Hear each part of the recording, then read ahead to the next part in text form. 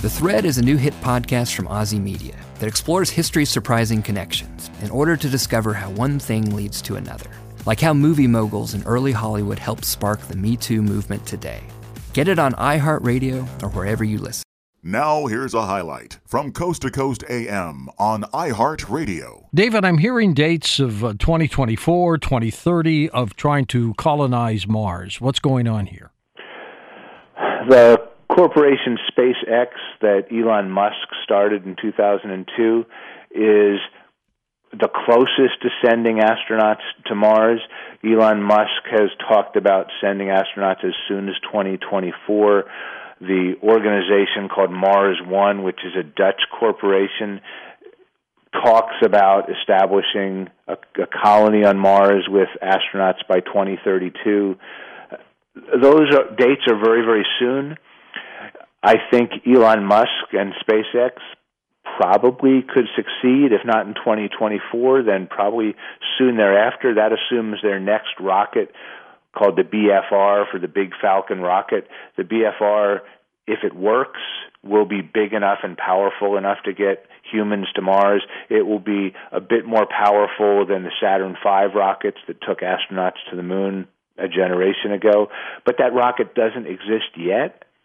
They're supposed to have the first launches of the BFR in 2020, and if they meet their schedule, then they will have a rocket that can get to Mars. They then plan to start using it in 2022 to start sending unmanned payloads to Mars, dropping packages of habitats and food and other supplies on Mars, and follow that up 2 years later with astronauts. Mars One, the Dutch group, they have astronauts and they have investors, but they don't actually have rockets. So I'm not sure how they're planning to get to Mars, but they talk about getting there. NASA is also in this competition. NASA talks about sending astronauts to the Mars system in the 2030s. They are not talking about putting astronauts on the actual surface of Mars, and there are reasons for that. The main reason is it's very, very costly in terms of energy to get down to the surface of Mars safely and then to launch back off the surface to come home.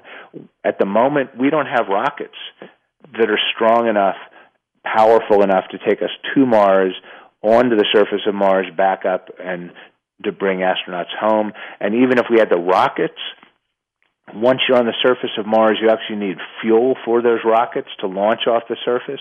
If your listeners have remembered watching rocket launches from Florida, most of what we see in those rockets are giant fuel tanks. That's right. Tremendous amount of energy, tremendous amount of fuel to get off the surface of the Earth. And the same is true on Mars. And if you want to get back off the surface of Mars, you'd either have to take the fuel with you, which we don't know how to do, or you'd have to manufacture the fuel on Mars, which we don't know how to do. So NASA is not yet talking about landing on Mars because NASA couldn't get those astronauts home again.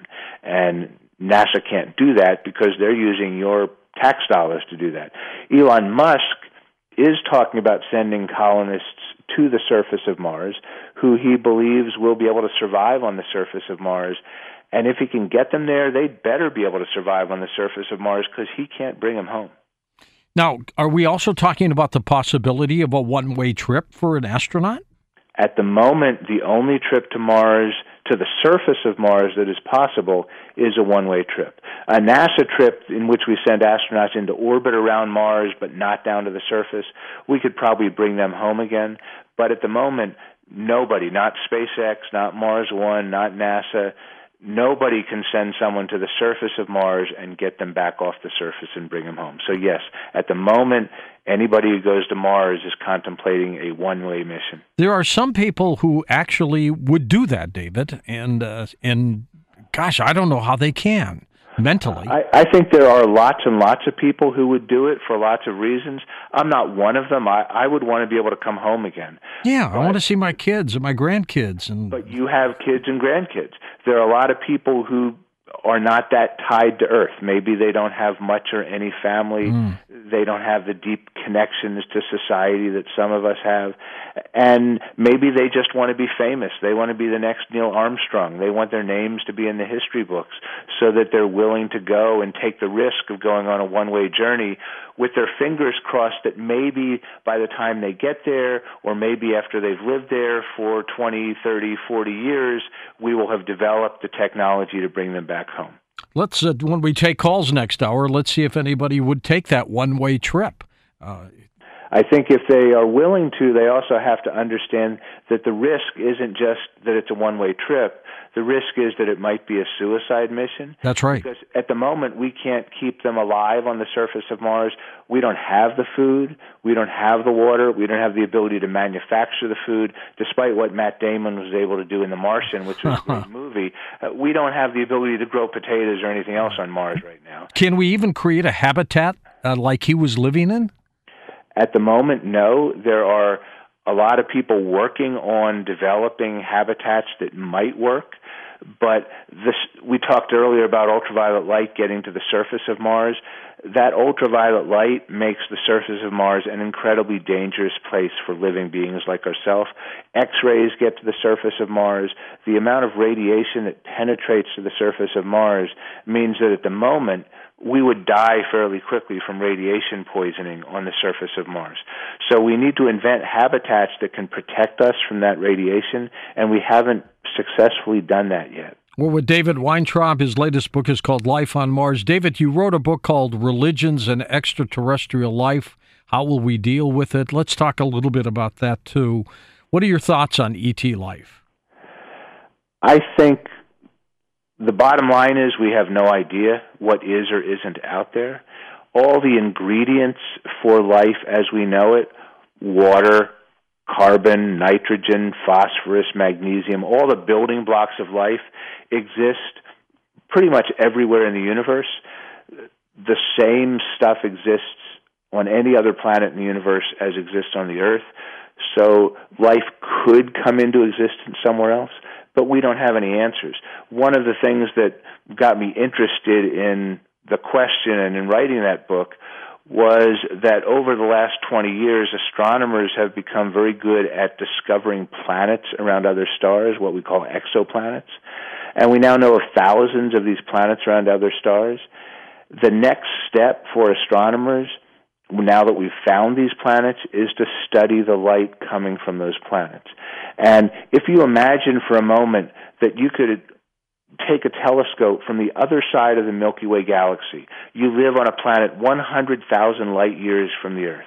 And if you could discover that the sun has a planet, the Earth orbiting it, and you could use your telescope to study the light from the Earth, you would know that life exists on the Earth, because you would see in the Earth's atmosphere the signatures of oxygen and ozone and methane, and all of those things come from biology.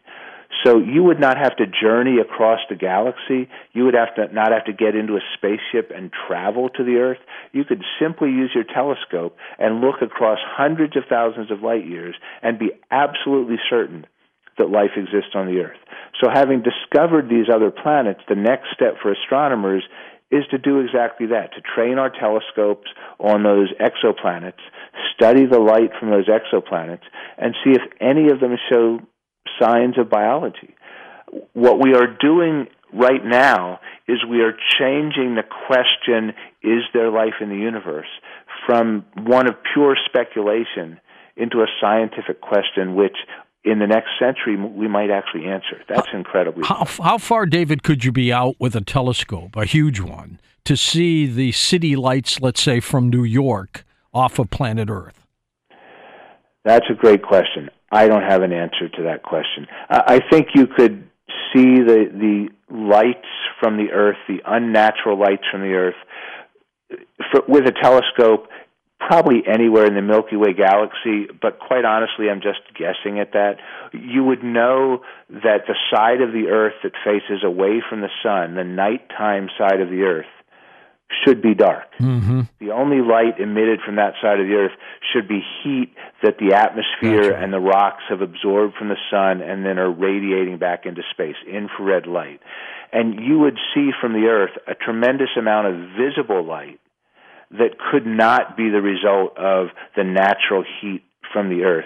And I think you'd be able to detect that from fairly great distances, almost certainly from anywhere in the Milky Way galaxy, with the current large telescopes that we own. Well, then you'd have to conclude that there's some artificial light on that planet there, that third planet from the sun, and somebody built it.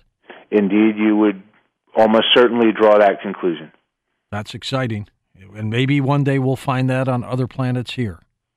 That could be something. I think in the lifetimes of your children and grandchildren, astronomers will have studied the light from hundreds of thousands, possibly even millions of other planets around other stars.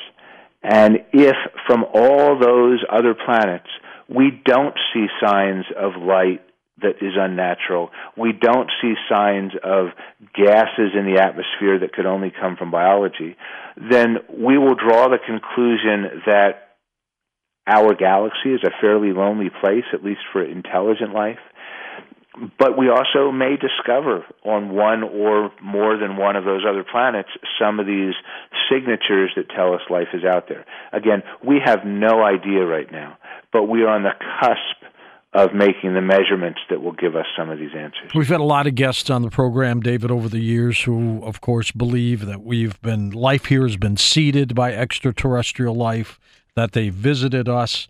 Regardless of where people stand on that, I think to think that this universe is not teeming with some kind of intelligent life is a mistake. There's probably billions of planets that support intelligent life out there. There are certainly billions of planets that could support intelligent life. As a scientist, I take the approach of knowing that we don't know the answer. That yes, almost certainly there are plenty of places where if you took life as we know it and put it there, it could survive. But at the moment, we simply don't have any evidence one way or the other that it's out there. But certainly there are plenty of places where it could exist.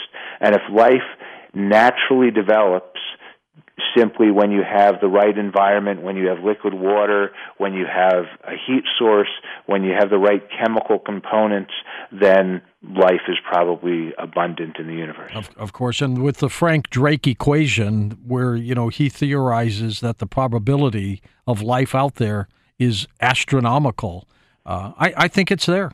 I think it's there. And I look forward to learning whether you're right or not. Yeah. And I can't challenge you and say you're wrong because I simply have no idea.